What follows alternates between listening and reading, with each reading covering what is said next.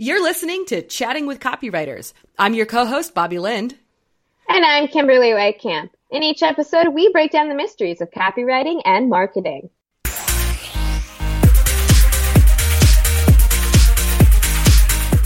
In today's episode, we're going to talk about opt-ins. But before that, Kimberly's going to ask me a question because why not? So this time I'm asking the questions and not Bobby, so neither of us know what our answer is going to be. So, Bobby, today I want to know, what would your perfect weekend look like? All things being wherever they are that aren't going to interrupt it. Well, if you could plan the perfect weekend, what would it look like? Oh, man. That's a really good question because right now my perfect weekend involves sleep. But but that's, it probably would be a mix between a little bit of relaxation and maybe going and seeing something new and exciting, going and traveling to a state I haven't been to. It's on my bucket list to go to all 50 states and do whatever that state is known for. Okay. Right? My husband wants to go climb the highest peak of all 50 states. And there's actually a website that lists the highest peak. In Texas, I think the highest peak only gets to like 890 feet up in the air. But, I would think Kansas has the highest peak of like 2 meters. Right. But, but it's kind of finding all those things. I also, as being a private pilot, I want to fly in all 50 states as well. So, so it's little things like that. And if I could kind of pull that into my perfect weekend, it would be a little bit of relaxation, maybe going up and in a different state, flying around for a little bit, and then going and hiking the highest peak and then coming back and eating whatever the local food is. And I think that would kind of describe my perfect weekend. Wow. And it would change, obviously, depending on which state we're going to. But I think that would be the format of really the perfect weekend. Wow. That's a lot more active, I think, than my perfect weekend would look like.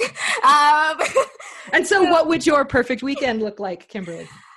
I think my perfect weekend, I'm just going to say that the weekend is however many hours I want to put it into, and like travel time is not included. Because basically my perfect weekend would be waking up on my own and not to an alarm.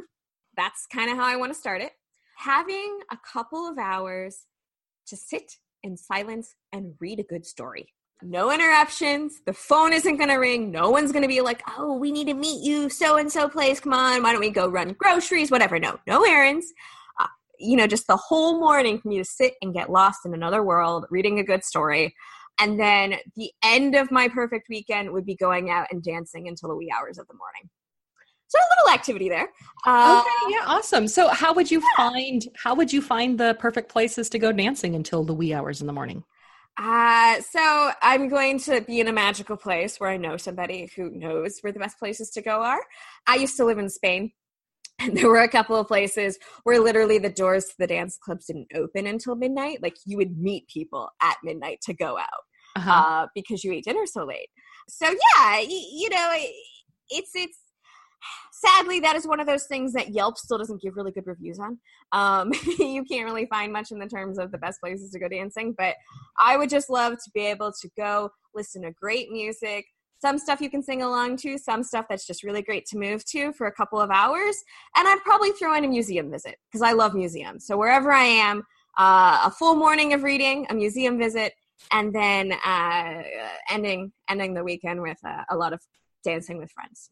So let me ask you a follow-up question then, because it'll tie and relate into our topic today. If you were browsing the web and found something that said, for the list of nightclubs that are open and available and all the bands that are listed to play, enter your email address here.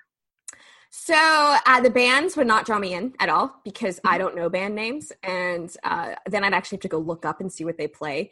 And that would be like really annoying to me. But if I could get a list of the ones that are within a certain radius of where I'm going to be, so like within 20 miles of wherever the location I am is, if I could get a list, how late they're open and the type of music they play, absolutely, I would be opting in.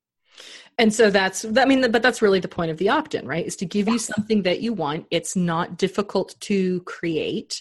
Yes. And is something that draws you in, that says, I want this information. And so I'm going to do the ethical bribe of give you something for something in return, even though money doesn't change hands.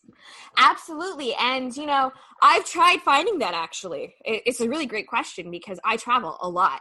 And that's one of the things I try and find is like, where can you go out when I travel to a new place? Because I generally tend to travel by myself. So I don't really know anyone local to ask per se. And then I cannot find the information, or I'll find the information, but literally it's just the name and the address. And I'm like, I'm new to the city. I don't know where that is. Is that close to my hotel? Is that a 50-minute cab right away? And usually it's a 50-minute cab right away. So, that's not helpful to me just to have just the name. Like the name doesn't do much. It would do something for locals, but not for travelers. So I have definitely been in that situation where I am looking for that information. And if you told me you had a list of 15 places I could go, faster than Wile E. Coyote, I am signing up to that because I want the information. And then I can do my own research, but I'd have a starting point. Because oftentimes when you're talking about the ethical bribe, when you're talking about opt-ins, a lot of people who have that specific question, most likely, unless it's a product that's like $10 and they're just going to find it on Amazon anyway, they're looking for information, and a lot of them don't even know where to start, right? They put in that search term in Google, and then they get so many results, it's overwhelming. And the first 2 or 3 don't match exactly what they're looking for, and they give up. So if you can create something that matches exactly where your audience is as an ethical bribe, you're gonna crash your servers because you have so many people trying to opt in. And let's kind of define ethical bribe. It's not a bad thing. What you're doing is you're exchanging information for something in return, and money is not necessarily what's being exchanged, right? So it's how you get people's email addresses to build your list. So you give them something of value, whether it's of value to them or it's perceived value. I mean, this could be something like a checklist. So the 13 things you need to travel with a young one under the age of 2. Right? Things like that type of checklist. It could be, here's the 8 different recipes that I used to detox over the weekend, right? So that could add you to the list if you're in health or wellness, right? It could be something along the lines of, here's a video on how to do this one simple thing, and you can get access to the video when you've got, and so opt-ins they're designed to be useful, valuable information that you give away in exchange for collecting somebody's email address, so that you can then turn around and market to them on your list. So that's the purpose of opt-ins. Absolutely. And one thing I really want to add too is that, especially on the B2B side, opt-ins need to be easy to consume. So all of the things that Bobby listed, right? The checklist, the 8 recipes, those are short, they're quick. The name is in the title and tells you exactly how you're going to benefit from downloading that. And it's something that the people you're targeting are actually looking for, right? If somebody's looking to detox, 8 recipes to do it, that is exactly what they're wanting to know. Like, they've decided, okay, you know what? I want to do a detox. I've got friends. They've said it's amazing, but I really don't know where to start. 8 recipes, that's your starting point. This is the first trip I'm taking my kid on. They're really young. I have no idea what to expect. They've never traveled before. I've never traveled with someone this young before. What do I do? That's your starting point. And the same type of thing with B2B, with software, with marketing to companies. These are individual people. And what they're looking for is something easy to consume. They want to know, okay, what 5 things do I need to look for when I'm looking for a new payment processor? What should I look for? I have no idea. I know I need a new one because it's slow, but I don't know what else I should look for. Like, if I'm going to upgrade, I might as well get a good upgrade, right? A checklist of the 5 things to look for. Or, something along those lines. And here's the different ways that you can make sure that your website is performing well enough, right? Especially when you're, if you're a website development company, right? And you want, go to this location and run a website check, and then enter your email for the results, and ta-da, maybe your website isn't running fast enough and we can provide that service for you. There's so many different ways that this opt-in could work, but you have to, it's all about providing something of value to the person who's going to give you the email. And that's another thing to really highlight, is that it's valuable to your audience. So a lot of companies I've come across, the giveaway, right? They have an opt-in. They've done the work. They've created something, but the giveaway is all about them, right? It's all about, here's a white paper about how our technology works. Now, if I'm further along the awareness cycle, if I'm much closer to solution aware or offer aware than I am to pain aware, that's going to be useful to me. But a white paper tends to be very long, it tends to be very involved, and it tends to be a huge time commitment. So when you're first connecting with people, right, when you're first getting them onto your email list, usually they're more pain aware or unaware, right? They're more likely to be at the top of funnel, right? Yeah. And in that case, you really want to make sure that what you're offering to them is something they are wanting, right? Talk to your customers. What were they looking for when they first found you? Why did they continue to look? And get your ideas from that. Yeah, absolutely. And it really, it doesn't matter what industry you're in. It could be direct to consumer. It could be B2B, B2C, however it is, something that is of value to your people to people. Your customers. Yeah, it's people to people. Exactly. Something that's valuable to your customers. And it really can help if that thing of value that you give to your customers leads into why your product or service is needed. And it could be something as simple as, let's go with the, I don't know if I know I've seen them. Here's the checklist on the 18 things that you need when traveling with a toddler.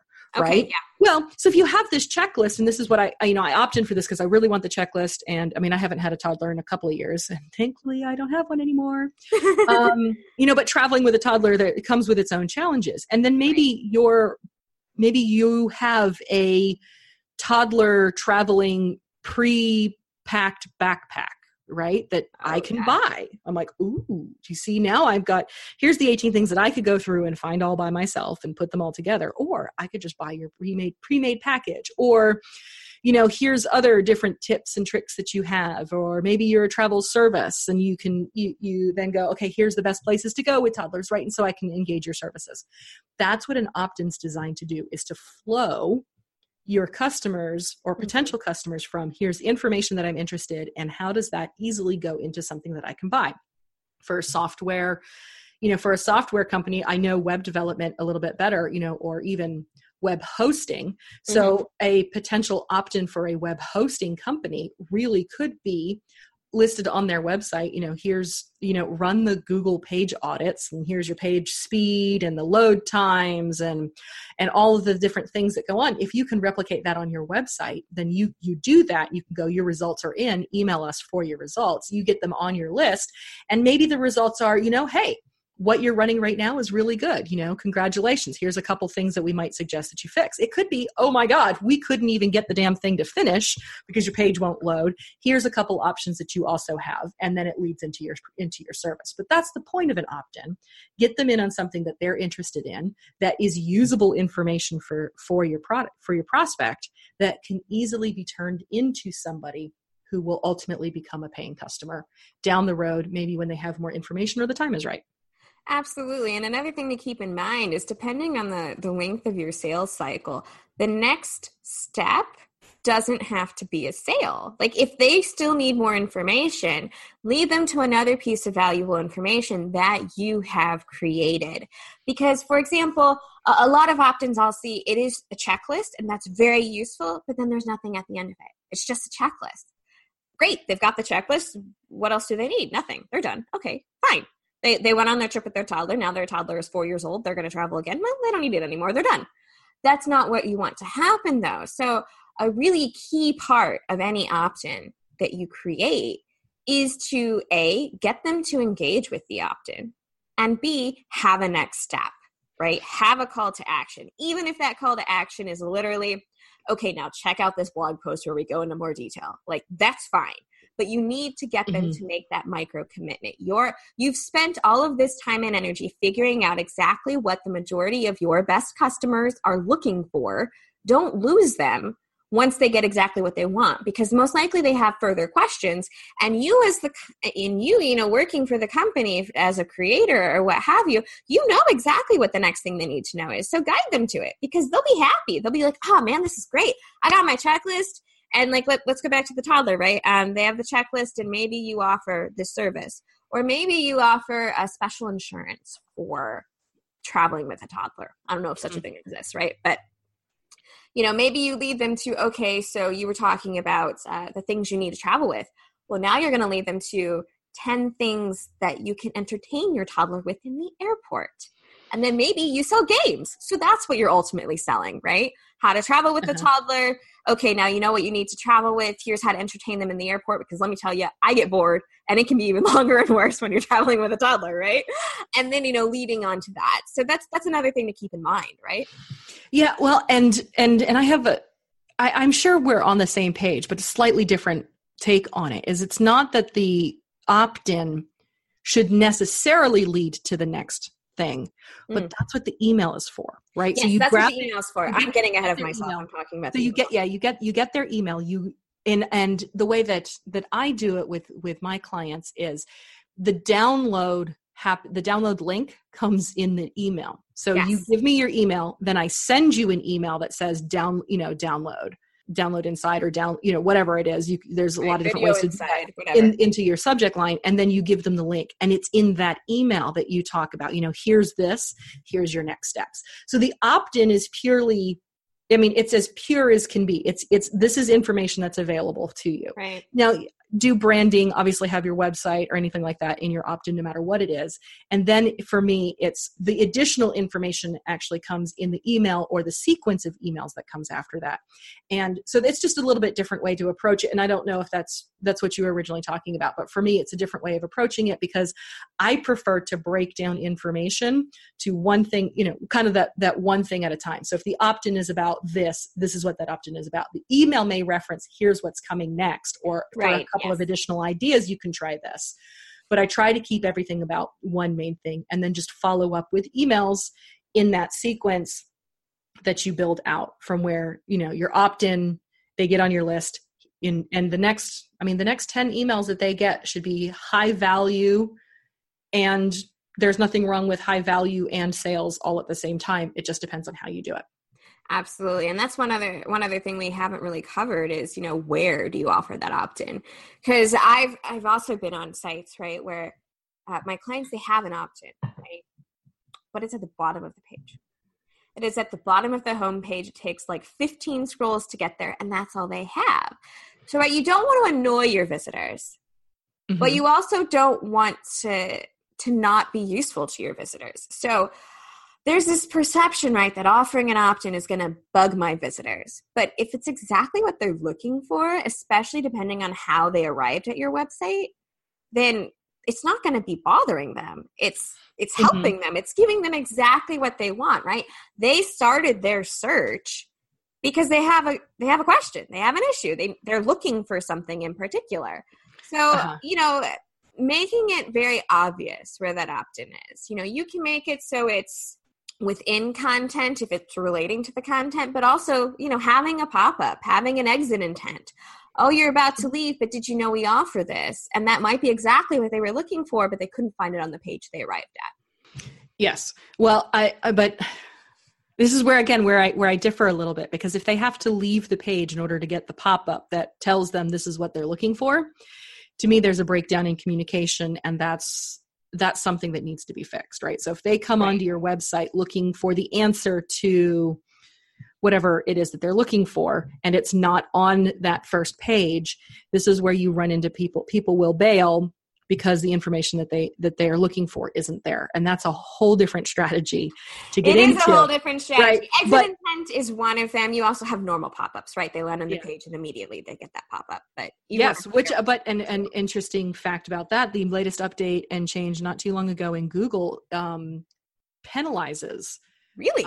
It penalizes websites for the pop-up coming automatically, and then even within because if it blocks the content that they're trying to see, you change the user's perception of what's going on. And so Google did some change, and I don't know too much of the details on it, but they did some change to where that pop-up actually is a detractor against you. It's not the end of, oh my God, if I have this, Google's never going to rank my website. It's just one of the things that gives your website a negative score in Google, not a positive. And it doesn't mean that you have a negative score. It detracts from your score. It's one of them. Yeah. No, I am never a fan of immediate pop-ups, just because, as you said, right, you're not sure if the site you landed on is exactly what you're looking for. I want that time to land on the page, be able to look at the page. But then, there's all kinds of different things you can do. And this can be its a whole other topic is, when do you offer this kind of opt-in? But basically, an opt-in, it needs to be what your audience is looking for, right? It needs to speak to something. It needs to be easy to consume, and it needs to be easy to access. And useful. Yes, and useful. So any other last-minute thoughts on opt-ins, or how to use them, or when to use them, or what you can do with them even? There's so much to really unpack there that we could do an individual topic on all the different types of opt-ins for long. So this was kind of the overview on opt-ins and how to do that. But it really comes down to, like, I truly believe that everybody should offer an opt-in of some sort, and not just subscribe to my list. Give them a reason to give them, for your prospects to give you an email. And whatever that reason is, start with whatever. Right? It can be just a simple white paper. Understand that you will have a more effective opt-in rate if the opt-in is talking about what the pain points that your customers and prospects have. So that's kind of my caveat. I think everybody should have one, or at least give the option of having an opt-in to join your mail list, instead of just saying, put your email here to subscribe to our mailing list. That works, but it's not nearly as effective as giving somebody an opt-in. Right. And I think an opt-in is the start of a long-term customer relationship. I think it's, you might, as you said, you might get people to sign up when they say, hey, just join my list. But, you want to be useful, right? You want to build that long-term relationship with anyone who lands on your site, because, if you can help them, then you can help them for a long time into the future. So, make sure that the opt-in is useful to them. And, don't be stingy by not offering one. I think I agree. Everyone needs to have an opt-in on their page. So thank you so much for listening to this episode of Chatting with Copywriters, talking about opt-ins. Check out our past episodes and visit us at chattingwithcopywriters.com. If you have a topic or would like to appear on our show, please get in touch with us by filling out the contact form.